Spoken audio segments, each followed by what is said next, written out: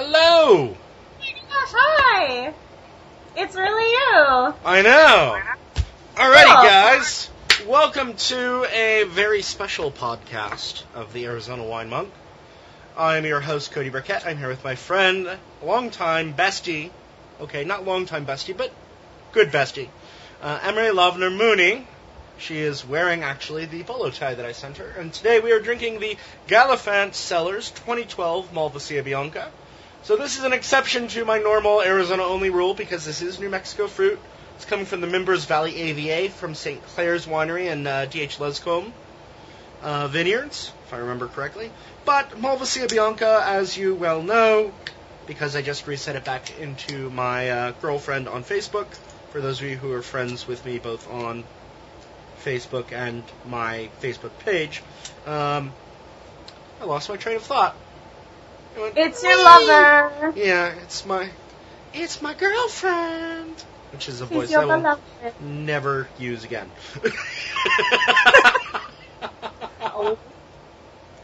So this is the 2012 vintage. It is a That's big... the year I got married, so that's a good year. Oh, yeah. That's the year I got back from Boston. Parts of 2012 were great. Other parts of it were pretty horrifying. Leaving Boston's good. For you. For me, it definitely was. I liked it okay, but I'm biased. Well, you were also only there for, what, a week and a half?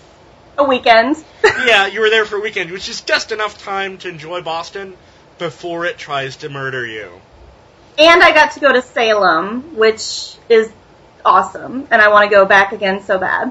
I never did get to Salem, and I also never did get to Plymouth Rock, and the one time that I was invited along, the gentleman who invited me invited too many people, and so I volunteered to stay behind, because I am a good guy. Aww. Well, maybe if you go back, it will create new memories for you. Never! Never! Never! You will never take me alive, Boston. So, you cooked an awesome meal to go with this. I did. I am going with excited about it. A bag of dried cranberries. That's sad.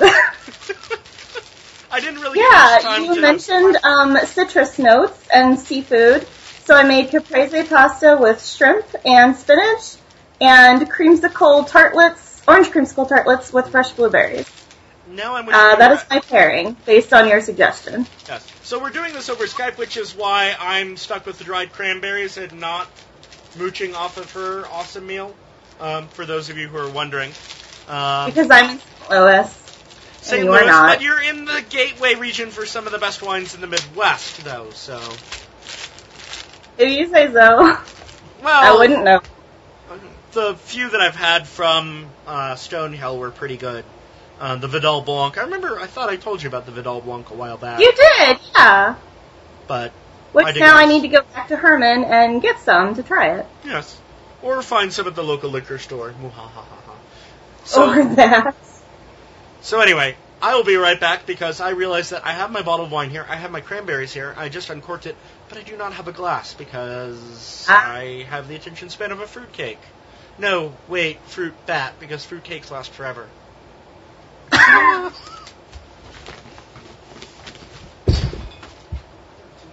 Where did I put...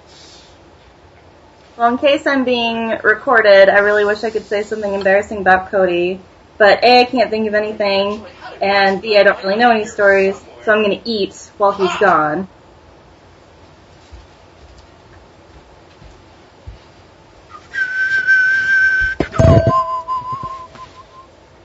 There we go. So, the winemaker... So you want to hear a funny story, Cody? I don't have a corkscrew opener. You don't have a corkscrew? No. So, I had to go to my neighbor's, and I'm pretty sure my neighbor is like, what is she doing drinking in the middle of the afternoon on a Monday? So, I'm sure my neighbor has this great impression of me now. Well, save her a glass. He's writing a paper. He's a grad student, so. Well, but I only uncorked it because I didn't want to look like a fool. And trying to open it because I'm not as experienced as you. But I have not, poured it or anything yet. So the big moment is to be momented? I don't know. Should I pour it now? Yes. Okay. Alright.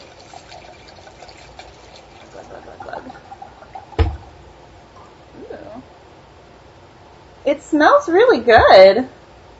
It smells really good. You know, Malvasia is known for having this intensely aromatic nose. Yeah, I would wear that as a perfume. I would, if I ever encountered a woman who had a perfume like Malvasia, I would probably, turn into her stalker or something. Oh my god, you would. It's like, you smell like my Wait, hold on, I gotta do this voice in the creepiest way possible. You smell like my favorite girl. My gosh, stop!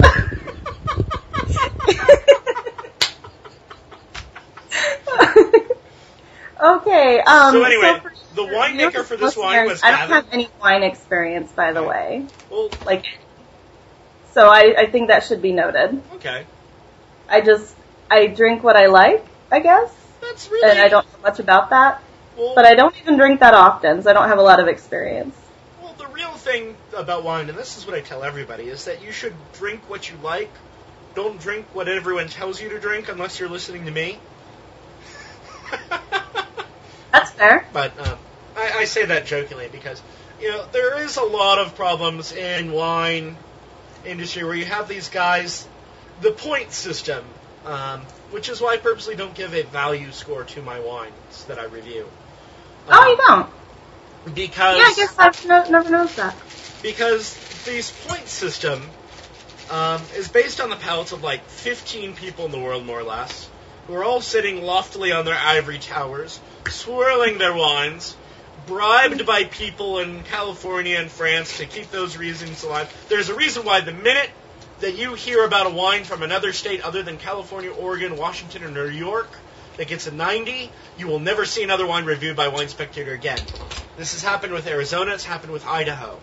Really? Because I have no proof of this. This is my own conspiracy theory, but talking to people, it makes a lot of sense. These California wine people don't want anyone else to get edge on them edgewise. So they're throwing money and promising to withdraw all their advertising revenue unless they promise never to review. Because other Arizona wineries, since Sklomsky got the 90, have tried to submit, and they're we're not reviewing Arizona wines at this point, and we don't know when we're ever doing it again. So it's clearly there's something funny going on. Bummer. So anyway. Well, I like it. It's not as dry as I thought it would be. You mentioned months ago that it's rather on the dry side. Yeah, I think this does have a little bit of residual sugar. I don't know how much. Do I have Gavin's number? I don't. That would be actually very entertaining if I did, because I could be like, hey, Gavin, you're on speakerphone on the podcast. Tell us about it. No pressure. This is why I need to get more winemakers' numbers. Anyway, Gavin Gallifant is the winemaker. This is coming from Gallifant Cellars. It was made here in Camp Verde at Page Springs by Gavin. Mm-hmm. His winery is actually one of the few urban wineries in Phoenix. It is also, funnily enough, more or less in the old neck of the woods where I grew up. It's in Peoria, off of Loop 101, which is the freeway, and Olive Avenue. And the funny thing is, it's about 3 miles from where my grandmother used to live growing up. So it's very entertaining, actually. It's I used to visit here when I was 3 or 4 or 5. And this is Peoria, Arizona, right? Correct. This is not Peoria, Illinois. That would be awkward. Yes, I'm reviewing a New Mexico wine from an Arizona vineyard that's in a tasting room in Illinois. Well, that would just be really funny because my husband grew up there, and if you guys knew each other, that would just be one of those Twilight Zone things. That would be, actually. So, although I always have to double check. I've had a couple of small world moments in the tasting room. Once where a woman I went to seminary with knew I was in Jerome and shows up in the tasting room and is just like, Thekla, what are you doing here? Small world moment number 2, the owner of the State Bar in Flagstaff, also soon going to be in Cottonwood as well, he's a lawyer now, hence why he calls his bar the State Bar. He and I went to grade school together, and so when we first met for like the first 3 times, we were trying to figure out why the hell do we look so familiar to each other? And then we finally parsed back histories, and it's just like, oh, that's why we were in the gifted program together back in the day. And then third small world moment, also ironically enough involves Brian. His girlfriend, Eva Rupert, grew up with another friend of mine from seminary. And so she posted a picture of all of us in the tasting room. And he was like, wait, what is Eva Rupert doing in the same room as Cody Burkett on Facebook? What the heck? So that's a very small world. Was that the room with the giant Greek flag on the ceiling? Or wall? That was the seminary room, yeah. Yeah. Seminary was... Maybe that's not a story for a podcast, but... Oh, I don't care. I told that story to my priest this morning. He actually randomly showed up in Jerome. He's like, hey, I'm having breakfast. Come join me. Okay. So I got to tell him all about most of my fun in Istanbul. Some things cannot be shared. Well, what happens in Istanbul Well, stays in Istanbul. Right? Until I can convince my friend to come and visit me, anyway. Yeah, well, sounds pretty friendly, so maybe everybody... And, I mean, who wouldn't want to visit the Wine Monk? Exactly. Even I'm going to come to visit someday. That's right, you guys are coming in January. We'll have to do a reprise podcast with something different. That would be very entertaining, especially since Tom, never drinks any alcohol ever. But when we went to Herman, Missouri, we did, one of those wine tasting things where they try to get you to buy a bunch of different wine, and of course he doesn't fall for that. But he was a good sport, and he did try some, and I think he would with you, because you actually know what you're talking about. Not that they didn't. They did, but here I know. Because I'm not trying to sell him something specifically. Yeah, I know for a fact you do. Because I know you. That would actually... Also, this can be let's see if we can get Emily's husband drunk night. Oh, that'll never happen. Aww. And I never want it to. I love that he's been sober every day of his life. Good. He's never lost control, so... I appreciate that. But he is at work, otherwise he would say hi. Alas. Yeah, I mean, it is Monday, Yeah. I guess people work during the day. This is why, weekends in Jerome are very interesting. The reason why my weekend is usually Monday, Tuesday is because these are the slowest days for the tasting room. These are the slowest days in town generally. So by and large, I am just off because there's... And as a professional knitter, that's when a lot of yarn shops are closed. Really? Sorry, grinding salt and pepper. Why are most of the knitting places closed then? I think the same reason where most of your business is done on a weekend. And so therefore Mondays are just kind of slow because everybody's back to reality and have lost the ways of the wonders of the yarn world. Sadly. I don't know. That sounds like a good yarn to me. But Tuesday is our slowest day, so... You're wearing your polo tie that I got you. I am! I love it. This is one your dad made, right? Yep. And weirdly enough, I am actually not wearing one right now. I feel now entirely naked, despite being fully clothed otherwise. I'm glad you're not entirely naked. That would just be awkward. Yeah, since this is over Skype, yeah.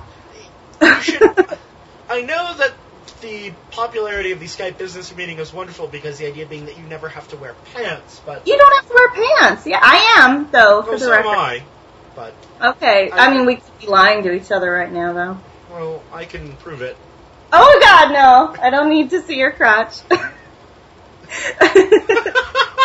But I did try to match my outfit to the bolo tie. The one you gave me has really gorgeous amethyst and turquoise, which you know I love. And there is a sand color and a lilac lavender in my shirt. And I wore turquoise earrings. Awesome. So I'm very coordinated today. Very excited about my first bolo. Well, I did have a bolo tie when I was a kid. And it was one of those resin encased with something, like a bug or a flower encased where it looks like amber. Oh. But it was amber. And I don't know what happened to that thing, but I did, once upon a time, have a bolo tie. So this is actually my second in my life. Now I really want a bolo tie with amber that has a fossil in it. You should! I can't believe you don't. Well, part of the problem is because my dad and I, all of the rocks and stuff in the bolo ties that he makes are stuff that him and I picked up when I was much younger when we were rock hounding or camping. Mm-hmm. There aren't any, as far as I am aware, places to find amber in Arizona. Oh, really? Weirdly enough, you can find it in New Jersey and Alberta, but not Arizona. As far as I'm aware, actually, let me consult the Book of Google. And you know, I've been to Arizona once when I was like 5 or 6, so it's been a while. You're going to love it here. Yeah. I hope. If not, then... My Aunt Mimi lived there, and then my mom, when I was asking her about Aunt Mimi's address so I could send her a postcard, she was like, oh, Aunt Mimi died like 2 years ago, and I didn't even know it. So I guess she's just buried out there somewhere, and that's really sad. Oh, well. So maybe I'll visit my Aunt Mimi's grave when I visit you. We obviously weren't close, but that's the only reason I've been to Arizona, was to visit family, and that was the first family vacation we went on when I was a kid. Good story. There's a Tucson gem and mineral show, so I could probably get amber there. Oh. Hold on. Hold the phone, which I'm doing. Yeah. Apparently, there is some amber in the Chinle Formation near the Petrified Forest, which actually makes a lot of sense. What kind of fossil would you want in your bolo tie?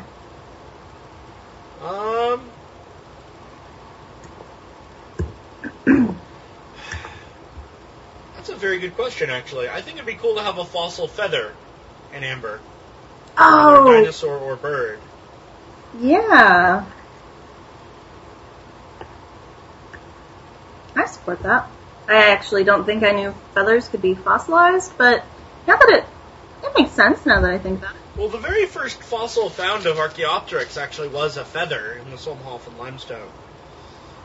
But that's a very special case, because feathers aren't always preserved unless it's in amber or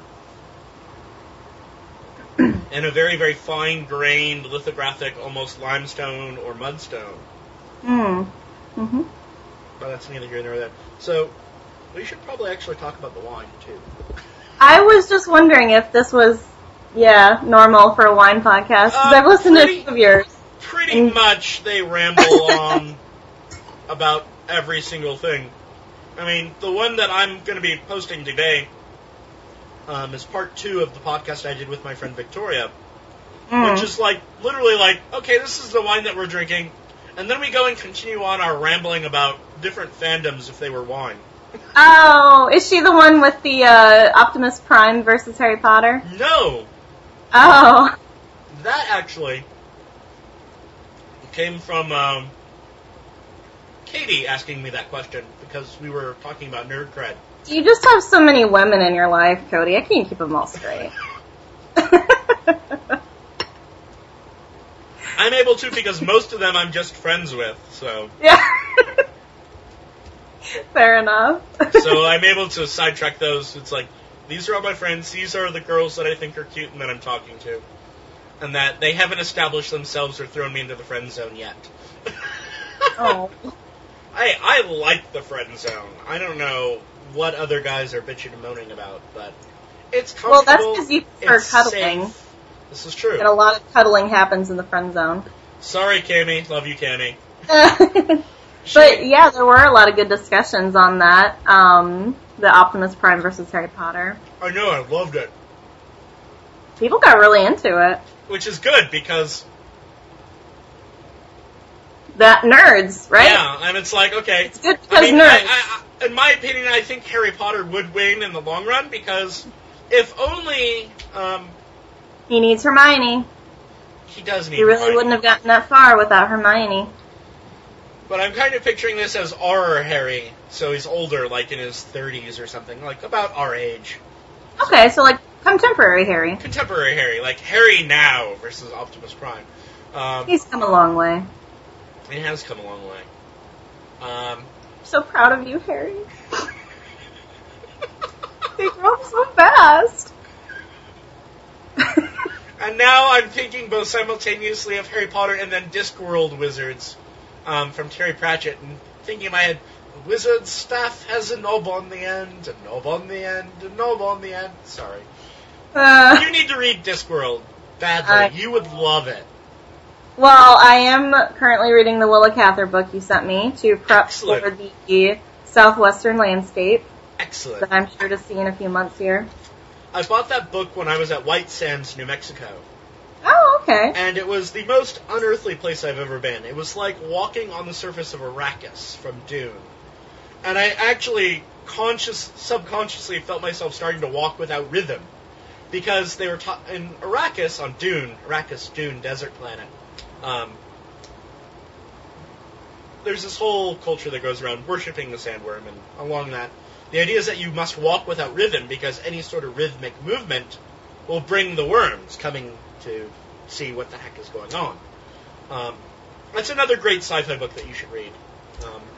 Yeah, you know what I'm thinking when you say that is the landscape in Beetlejuice when they go into sort of the netherworld and there are those giant sandworms. And yeah, it's kind of like that. I think that... I don't know what that says about me, but that's what comes to mind. No, that's from what I understand, Tim Burton was the director on that, right?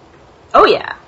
Tim Burton was actually influenced by reading Dune to make that landscape, apparently. Oh, all right. So you've seen Beetlejuice, right? Beetlejuice. Shit. Okay.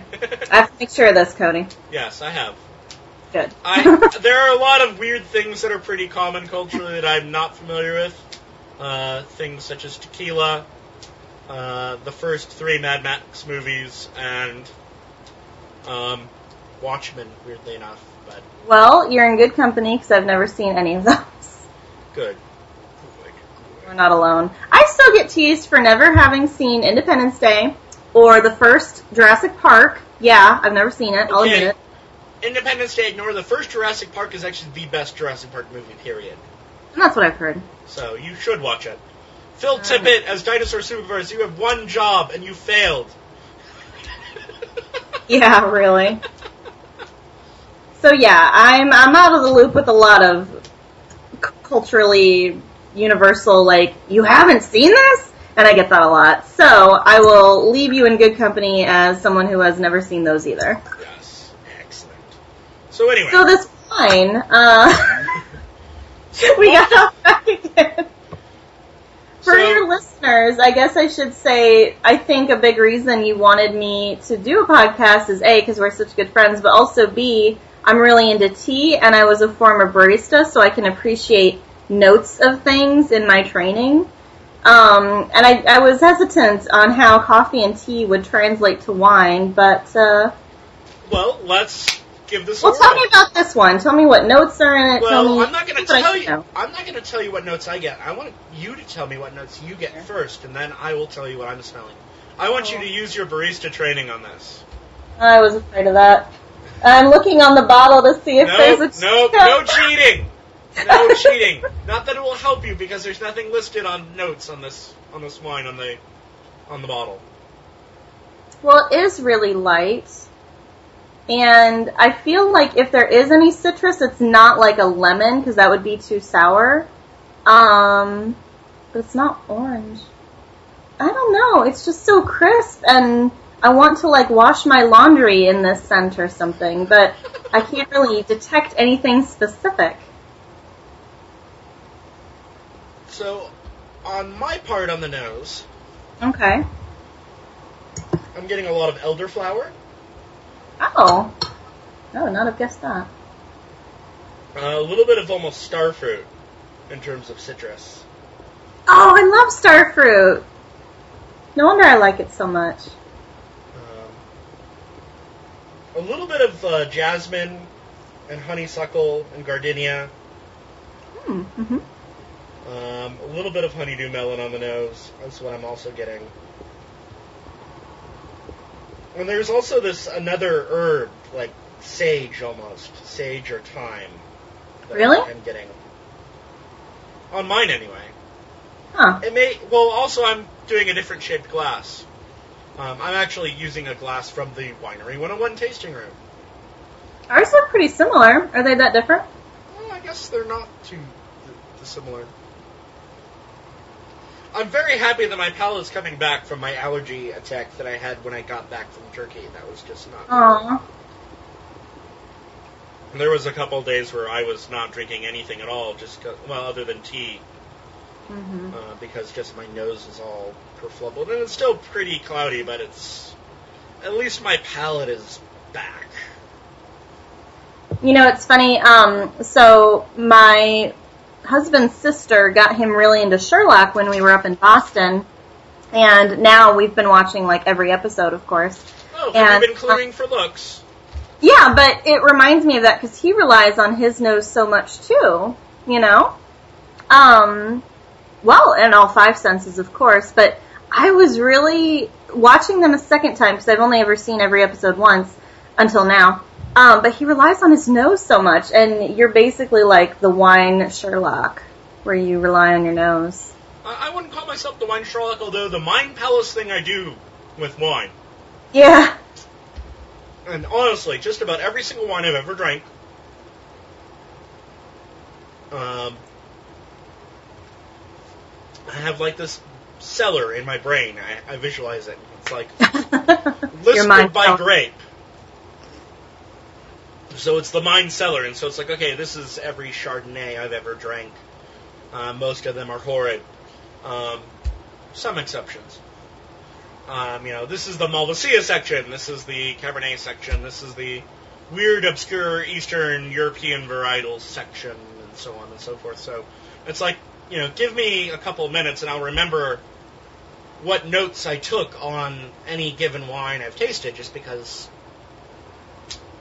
I can't remember anything else half the time. Like, I can't even tie my own freaking shoes, but ask me about wine, I can tell you a lot. We'll just get slip-on shoes, and then problem solved. That's what I do.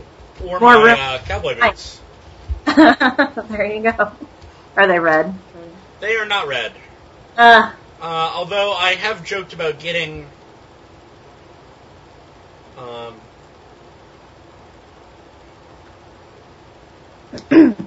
red pair of cowboy boots for when I finally become fully ensconced as king. Because, you need the red boots. Right. It was something... They serve multiple purposes. No. Oh. And now I'm just remembering the picture that I took with... Oh, don't say it. Can you say it? I doubt she'll listen. Is it okay to say it? I don't know. The way she's been lately, and that's all I'm going to say. Hey, man, you should really get some of this pasta. I'm going to change the subject because it's getting awkward. But this is really good. You should have some. I wish I could. Let me just put in my teleporter after I visit Polly, who is en route to Porto right now. So yeah, she's getting around. So yeah, she's going to be in Porto, and so I told her what she needs to do is to find a bottle of port as old as she is and drink it. Oh, yeah. Because that's what I actually did for my 21st birthday. I found, it was actually a 22-year-old bottle, and I spent most of my birthday money on it, but because it was the 1983 vintage, I think it was, that I got. Or was it 85? Hold on. You were born in 80. Yes, but 1984 was not a declared vintage in Porto. Oh, so okay. Basically you have vintages that are declared, and then the other years, they blend it together with other years. So, like, say that you had... Okay, this is actually a great example. For Holly's case, 1998 was not a declared vintage. 1997 and 1999 were. So you have 1997 was a declared vintage in Porto. You have 1999, which was a declared vintage in Porto. So anything in 1998 might be blended with, say, 1996 or 1999 fruit. How sad for her to have missed the 90s. Yeah, I know. So She sad. missed Pogs. Is she missing much there, though? I don't know. I mean, she missed the great Nickelodeon shows. I don't know if they have Nickelodeon in New Zealand. And Meatloaf's comeback. He came back after doing a bunch of coke in the 80s. He'll do anything for love, but he won't do that. He won't do coke anymore, that's for sure. He was just in Phoenix! He was just in Phoenix. I saw on his Facebook, because yes, I follow him, and I was so jealous. It's like I could have been in Phoenix and seen him and Cody. If I had no idea. Yeah, well, I didn't until now, after he said, "Thank you, Phoenix, you were great." So, it was so sad. Anyway. Of course, every time I think of Meatloaf, the first thing I think of is, of course, Rocky Horror Picture Show. Mhm. Most people do. And then, But that's of course, okay. I mean, it is a classic after all. this is true. He was involved in the stage production of that before it became a movie. So he was with it from the very beginning. I did not know that. I know it because I have read his autobiography twice. Like a huge dork. Have I read anyone's autobiography? Period. I'm really into autobiographies and memoirs lately.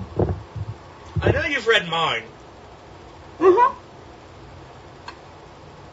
I don't know that I've actually ever read any autobiographies, come to think of it. That's a genre that's lacking in my reading experience. Well, I've read a fair number of biographies of historical figures, but mm-hmm. one of my favorites was this book about one of my favorite people in classical antiquity, Mithridates, I think it's the 7th of Pontus, was The Poison King by Adrian Mayer, and he was a very, very interesting character, to say the very least. He was very driven in trying to end Roman imperialism in Asia Minor, and almost succeeded multiple times, but then the Romans got their acts together whenever he wasn't paying attention to take back everything. And then, in the end, he ended up dying in a palace in Crimea, while planning a invasion of Rome, actually, again. But that's neither here nor there. Yeah, so this is me in a nutshell. I'm thinking of this really stupid meme that's been going around between Vladimir Putin and Barack Obama, where Putin calls up Barack and he's just like, knock knock, who's there? Crimea. Crimea who? Crimea River. Yeah, it was entertaining flying through Moscow and seeing, well, for one, the Putin... There was Putin Matryoshka dolls. That was very interesting, and I almost bought one, but it's like, what am I going to do with this? This is just for humor value. This serves no greater purpose other than to laugh at on occasion, and then it will gather dust and then be worthless. Well, if they make that super highway through Russia, I'm totally going to get a bunch of those Russian nesting dolls and babushka scarves. I have so much to spend in Russia. I would probably just be like, I will buy copies of all of the icons. And also, the Russian sparkling wine I had was actually very good. I was very, very impressed with it. Oh, did you like it? Was it a red or white? It was red. White. Was it? It was a white, dry... I don't know what grapes are in it, unfortunately. I'm assuming Chardonnay, Aligoté, and probably Pinot Noir, or Pinot Blanc. I should probably look that up eventually, but right now... Yeah, I feel like you should know what wine you're drinking, Cody. Well, a lot of sparkling wines are usually made from a few different grapes. But I think that theirs is made from Chardonnay, mostly. Chardonnay and Aligoté. Because that's what also most of the sparkling wines in Belarus are made from, too.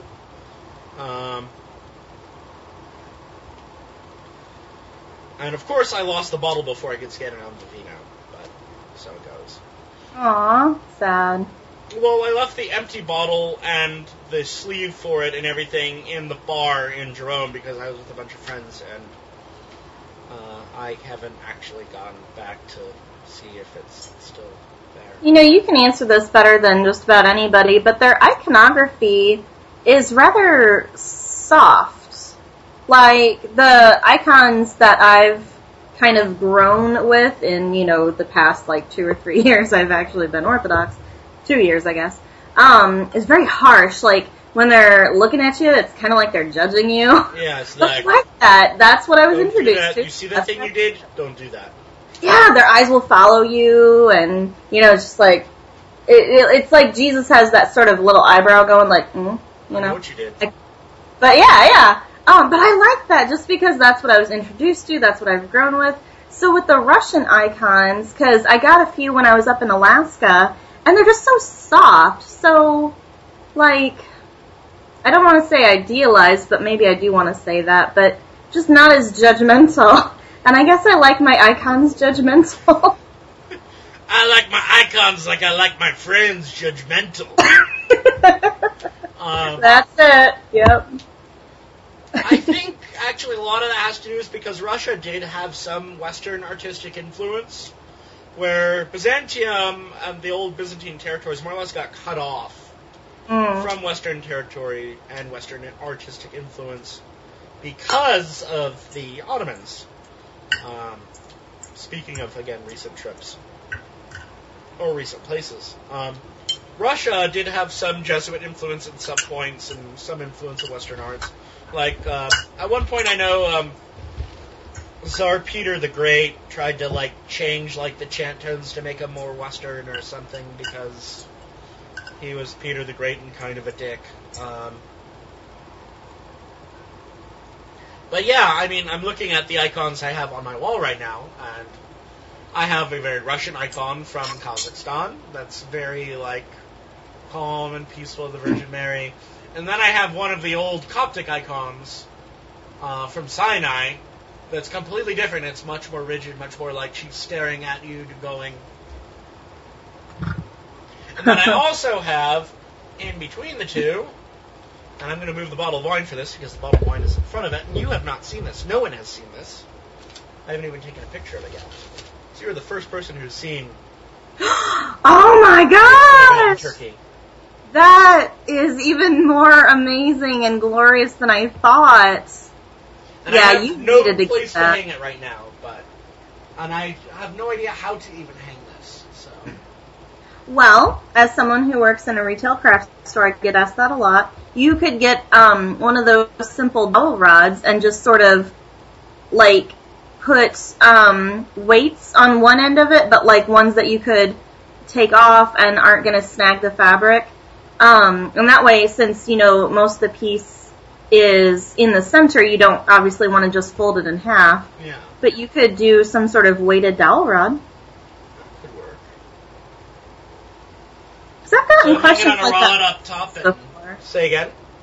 I've gotten questions like that for quilts before. But where do you have it now? Is it just... It's kind of dangling off my easel on my desk. No wonder you don't paint, because you've got a tapestry on your easel. Well, I wasn't painting before Turkey either, and I need to paint it back. I need to start painting again. I have this painting I want to do of Jerome a la Van Gogh style Starry Night, but I haven't gotten... Oh, wow! I have it kind of sketched out on the canvas, and I have the background color established, but I just...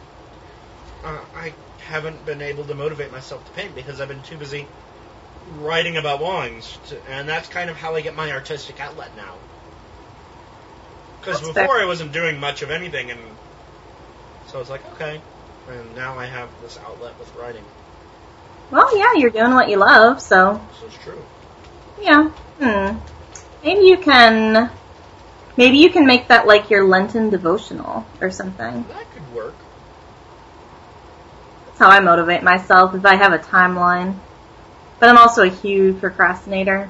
So I'll start at, let's say the beginning of Lent, but then it's Holy Week and I still haven't done what I said I would do. Lent sneaks up on you. Pascha sneaks up on you, for sure. Yeah, I forget when it starts, but I know Ash Wednesday's like February 16th this year. Something like that. Or next year, rather. But are the Eastern and Western calendars aligned for Pascha this year? No, not at all. Okay. Easter is in March, and Pascha isn't until May. So there's quite a gap. Wow. So I'll still be fasting when everyone's like enjoying their ham and their chocolate, and I'll just be sitting there in the corner like, it smells good, guys.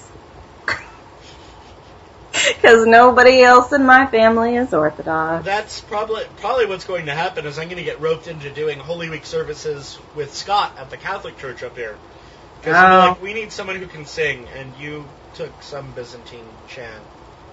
So guess what? We're enlisting you to come pray with the heretics. That's how it goes. And that's how you would probably word it. I hope you don't have any Catholic listeners. They're sitting around listening to you call them heretics. Well, to be fair, it's Scott calling himself a heretic, so... Okay. Well, if a Catholic can admit that, then it's okay. As far as I'm concerned, I have no real problems with Catholicism. I'm sorry, I have to say that some of my best friends are Catholic. I'll say it. But, my best friend is a Catholic.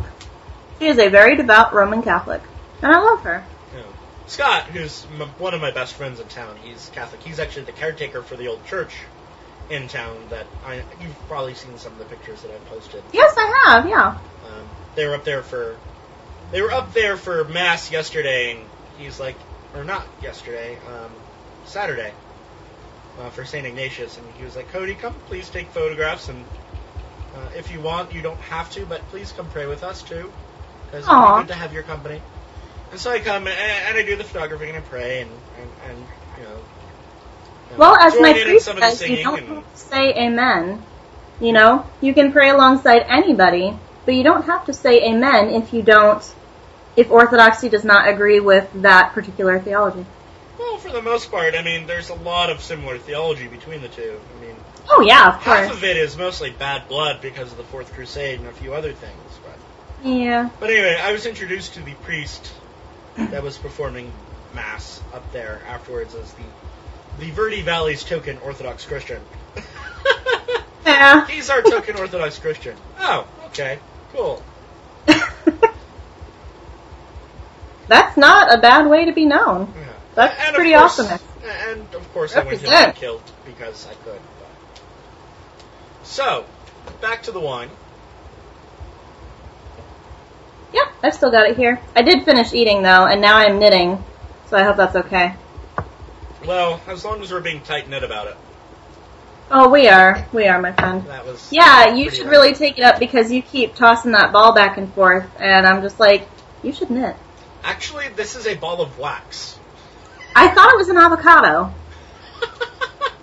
I really did. Actually, avocado might not be some good chips with a nice acidic guacamole with a little bit of citrus on it would probably work really well with this. Oh. I don't know why I didn't think of that until now. That would have been pretty easy to...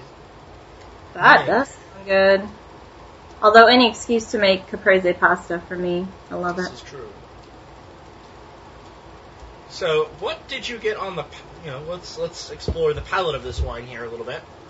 Well, I'm very much the kind of person who, when something is said to me, I'm like, that's what that is. So as soon as you said gardenia and jasmine, I would not have thought to say anything about a floral scent or smell or taste or, any of those senses.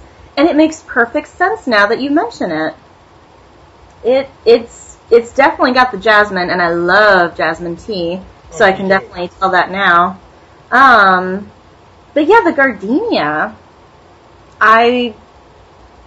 whatever I am smelling and tasting that I can't quite put a finger on must be that, because I'm just not around gardenia as much as I am jasmine, I guess. But now it is so obvious to me now that you've mentioned it. So, I really like it. What I get, well, I'll show you how I kind of approach a glass of wine. The first thing I do when I'm doing a tasting is I'll look at the wine in the glass.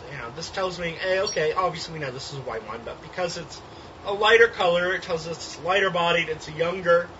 As whites age, they become more of an amber or orange color. Oh, is that right? Mm-hmm. See, I didn't know that. So the oldest wine I've ever had actually was a white. It was a late harvest Gewürztraminer. And by the time we got to it, and it was a 1975 vintage, so it was older than I was. Yeah. Which was kind of fun, actually. It's like, this wine is older than I am. This is pretty cool. It was this almost like orange color, which was really interesting. Oh, wow. But I mean, can the wine go bad if it's just, like, let's say it's, corked and... Because I remember at the, I guess it was it Stonehill? But when I was in Herman and they mentioned wine had been there for so long it basically turned to vinegar. So that can happen? It can. Oh. Time makes fools of us all, and it does that in wine. Even if it's stored properly, there is a limit on aging of the wine. Oh. Malvasia, especially Arizona Malvasia, will age a little bit better than a lot of other whites. The reason being is that for a white, if you're going to age, you're looking for two things: acidity and residual sugar. Mm-hmm. So Malvasia, because it tends to be very acidic, tends to last very well because that acidity retards the growth of the microorganisms that would eventually turn a wine into vinegar. Oh, okay. Alternately, if a wine is sweet, those sugars act as the preserving agent in the wine. Which is why you can age an ice wine or a port for a very, very long time, because it tends to be much more sweet. Education. I'm learning something. The more you know. More shooting star, yes. So I must admit, I've been pronouncing your girlfriend wrong all this time. I always thought it was Malvasia.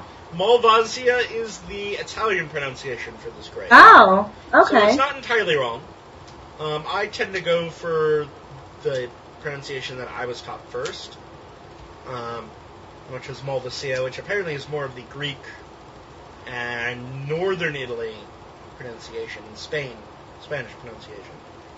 Well, speaking of pronunciations, you're still pronouncing my last name wrong. Sorry. It's okay. I've never been called Lavner, but that's a first. So, but it is Laver. Maybe that's why the package was so late. They couldn't find me. I'm kidding. It's really I'm not. surprised you're not wearing one of your headscarves. They're right here, actually. I have both of them sitting beside me. But I don't wear a headscarf on Mondays. So I'm working up towards wearing it full time. But right now I only wear it Sundays, Wednesdays, and Fridays. Saturdays if I go to Great Vespers. And anytime there's a Divine Liturgy during the weekday. But there's nothing on Monday. Not today. I know, that's a problem, because Mondays and Tuesdays being my usual weekend, it's very hard for me to get to church. So I have to rely on there being maybe a once weekly liturgy, or once monthly liturgy occurring once a month on a Monday, and it's like, I'm going! Woo! Right. But no. Although I have managed to get almost every Sunday off in November now. That's awesome. So it'll be like actually 4 weeks in a row where I get to church. It'll be odd. Wow, because I don't think there's a single Sunday I get to go to church in November. I will be out of town for like all of them. Where are you except going? First, when the bishop is coming. I will be in possibly Arkansas. I will be in Indy. I will be in my hometown. And somewhere else, maybe. Oh, Louisville. So, a lot of traveling. You should see if you could find me a bottle of wine from Arkansas. I've heard that there are some good wineries there. Oh, really? Yeah, I can try. I don't know anything more than what I read on the internet, and someone mentioned it, weirdly enough, in the tasting room. It was from Arkansas, and I can't remember the winery they listed either, which is unfortunate. I wish I could. But. Yeah, Tom and I are potentially going to Hot Springs for my birthday. Oh, that would be lovely. I know, I've never been, even when I lived there. I never went there. I lived in Perryville, which is an hour southwest of Little Rock, and I never made it to Hot Springs. You should definitely make a soak in the hot springs, too, for that matter. Oh, I do plan on it. That was one of my favorite things about when I was living in Truth or Consequences, New Mexico, which is about an hour from where, a little over an hour from where these grapes were grown, ironically enough.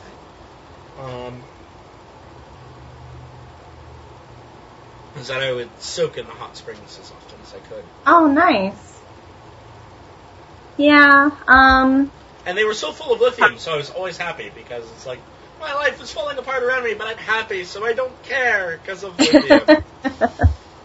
Yeah, and this is the time of year, in my opinion, to go to Arkansas, because the summer is so gross. You just step outside and feel like you're swimming because it's so humid. So going in November is much more appealing. Yeah, that's a problem that we don't really have here in Arizona. Even when we are at our hottest, it's not nearly as humid, and even when we are at our most humid, it's never like it is in the southeast. Thank God. I am jealous because it gets so humid here, and I hate it. Well, you guys should move out here. Well, if we move out of state, sorry, it's not going to be Arizona. Tear.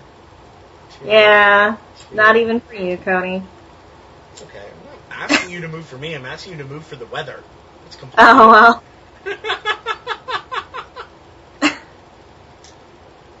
No, but on the palate of this wine, Mm-hmm.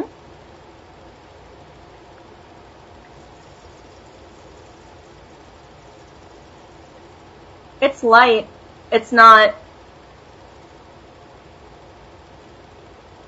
heavy. I don't know what words I'm saying. Like when I compare a black tea to a green tea, you can tell it's heavier, it's more robust. And this one is like a green or even a green and white tea.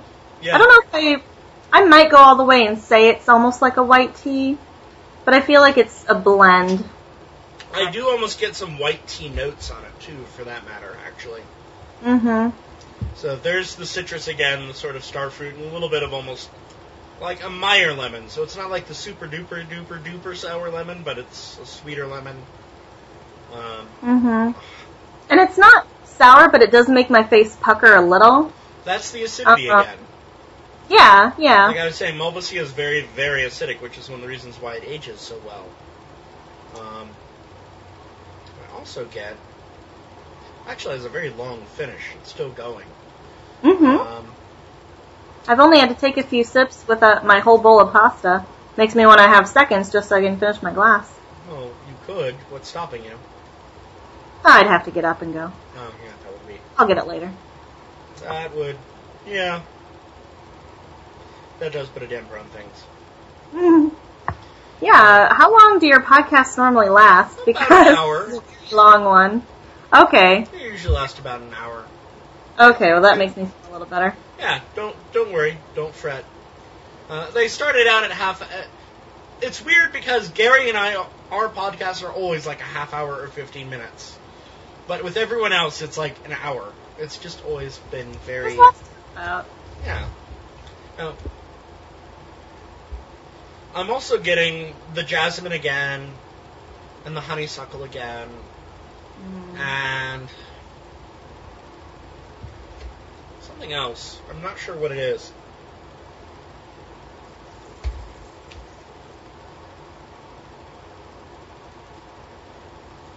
Tell me what you're doing with your mouth. Like, how are you drinking it? And maybe I should try this. Oh, what I'm doing is I'm essentially aerating it in my mouth. Mm-hmm. So it's almost like you're sucking in but not swallowing, and it's just the air bubbles along the surface of the wine and sort of aromatizes it. So it opens the wine up in your mouth, on your palate, basically. I really wanted to make a That's What She Said joke. You could do it. That's allowed. The moment's passed. You were always allowed to make a That's What She Said joke. You suck it in, but don't swallow. But you're not spitting either. Alright, wow. Let me aerate here. Oh, I don't really like holding it in my mouth that long.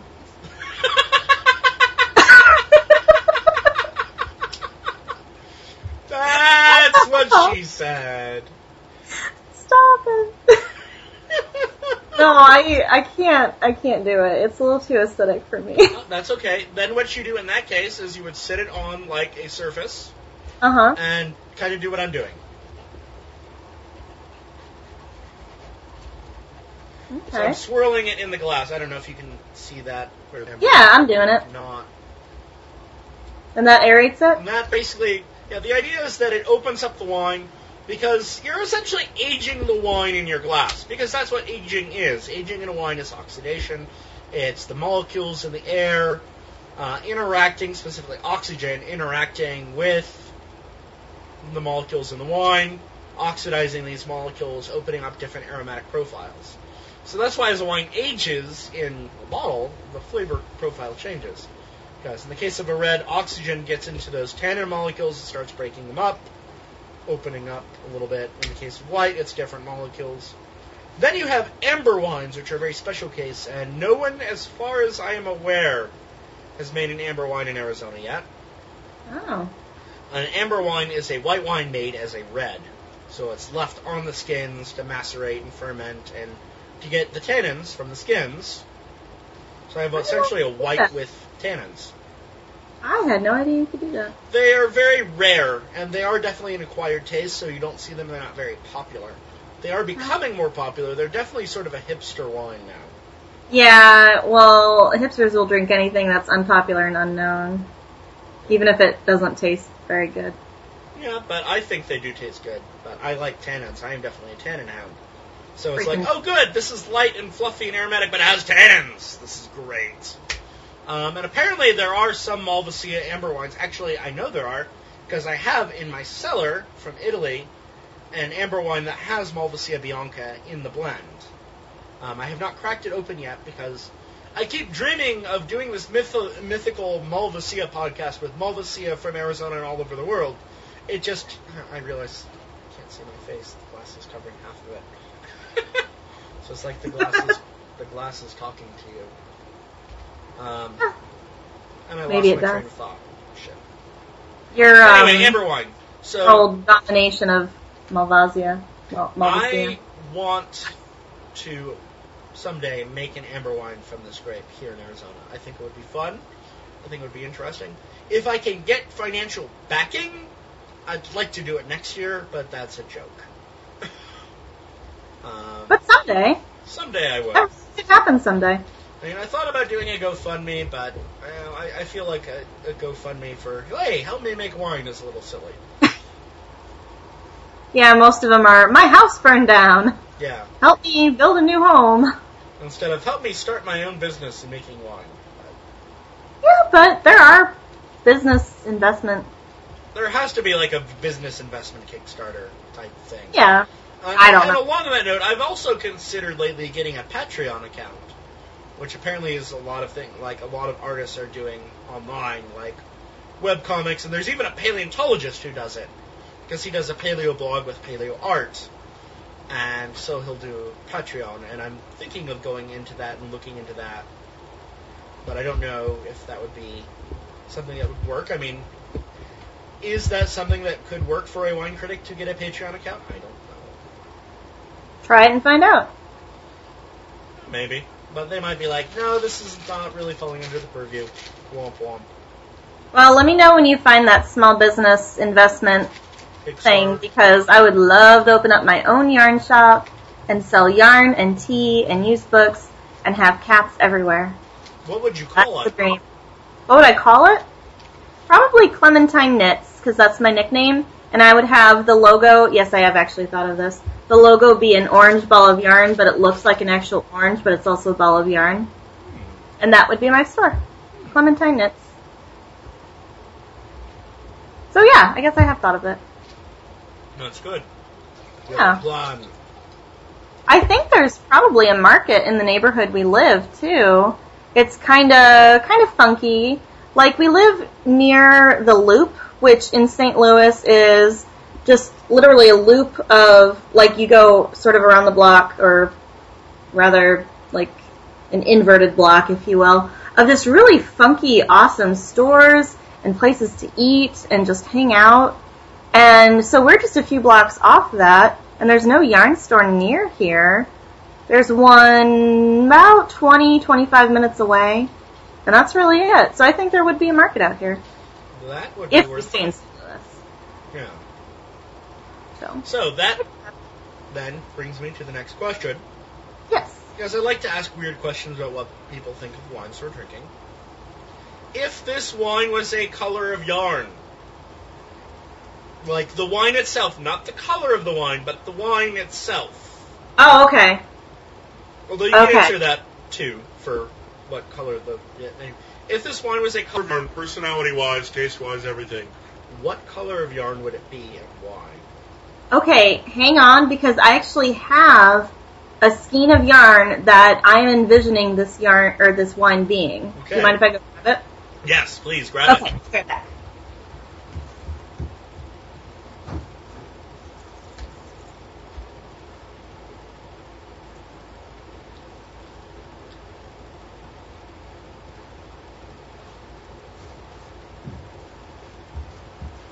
Okay, so what I'm thinking for this wine, now since it's so crisp and acidic, I think it's perfect for drinking on a day like today. Here in St. Louis, it is like almost not even a cloud in the sky, like some wisps, some cirrus clouds, but beautiful, crisp, golden autumn day. And that's what I think of with this wine. Very crisp, golden, not mellow, but like in a I still want a jacket kind of way. I don't know, like this is the perfect day I would think to drink this wine. Like I may go finish this glass out on my balcony. You should. I may go finish this glass out on my balcony. Well, there we go. So that makes me think of this yarn that I got.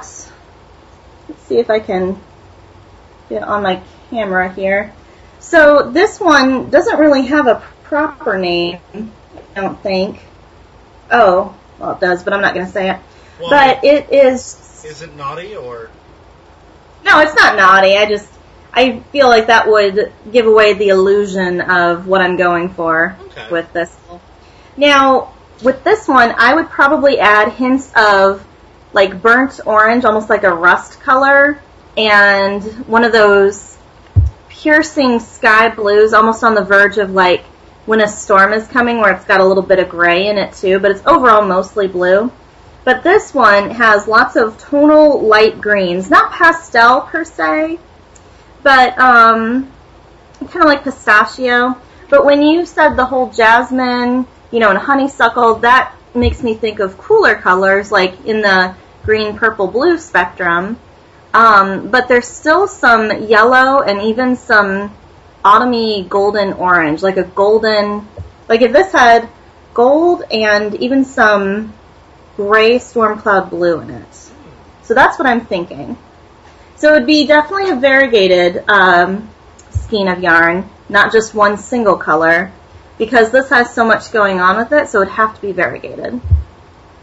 If that makes sense. Mm-hmm. Okay, good. Because sometimes I know what I'm talking about, but I don't explain it very well. I don't know that much about wine, but I don't know that much about yarn. I know a lot about wine. A lot about wine. I don't know that much about wine, herp derp, which is why I'm doing this podcast and a vlog, herp derp. Why you're the wine monk. Herp derp. I don't know why I keep doing herp derp, but it seems to make sense in context. But anyway.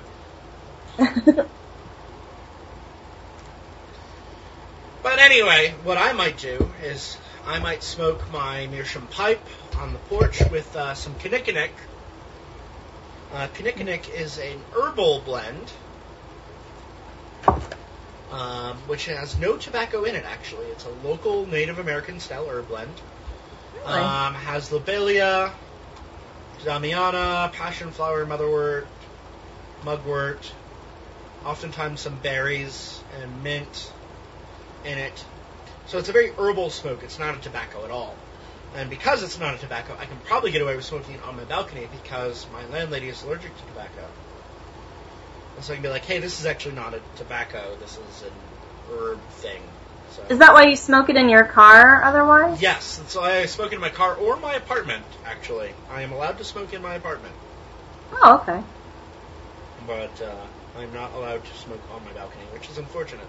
Probably a good thing, because I would probably smoke my pipe about 3 times as much if I was allowed to do that.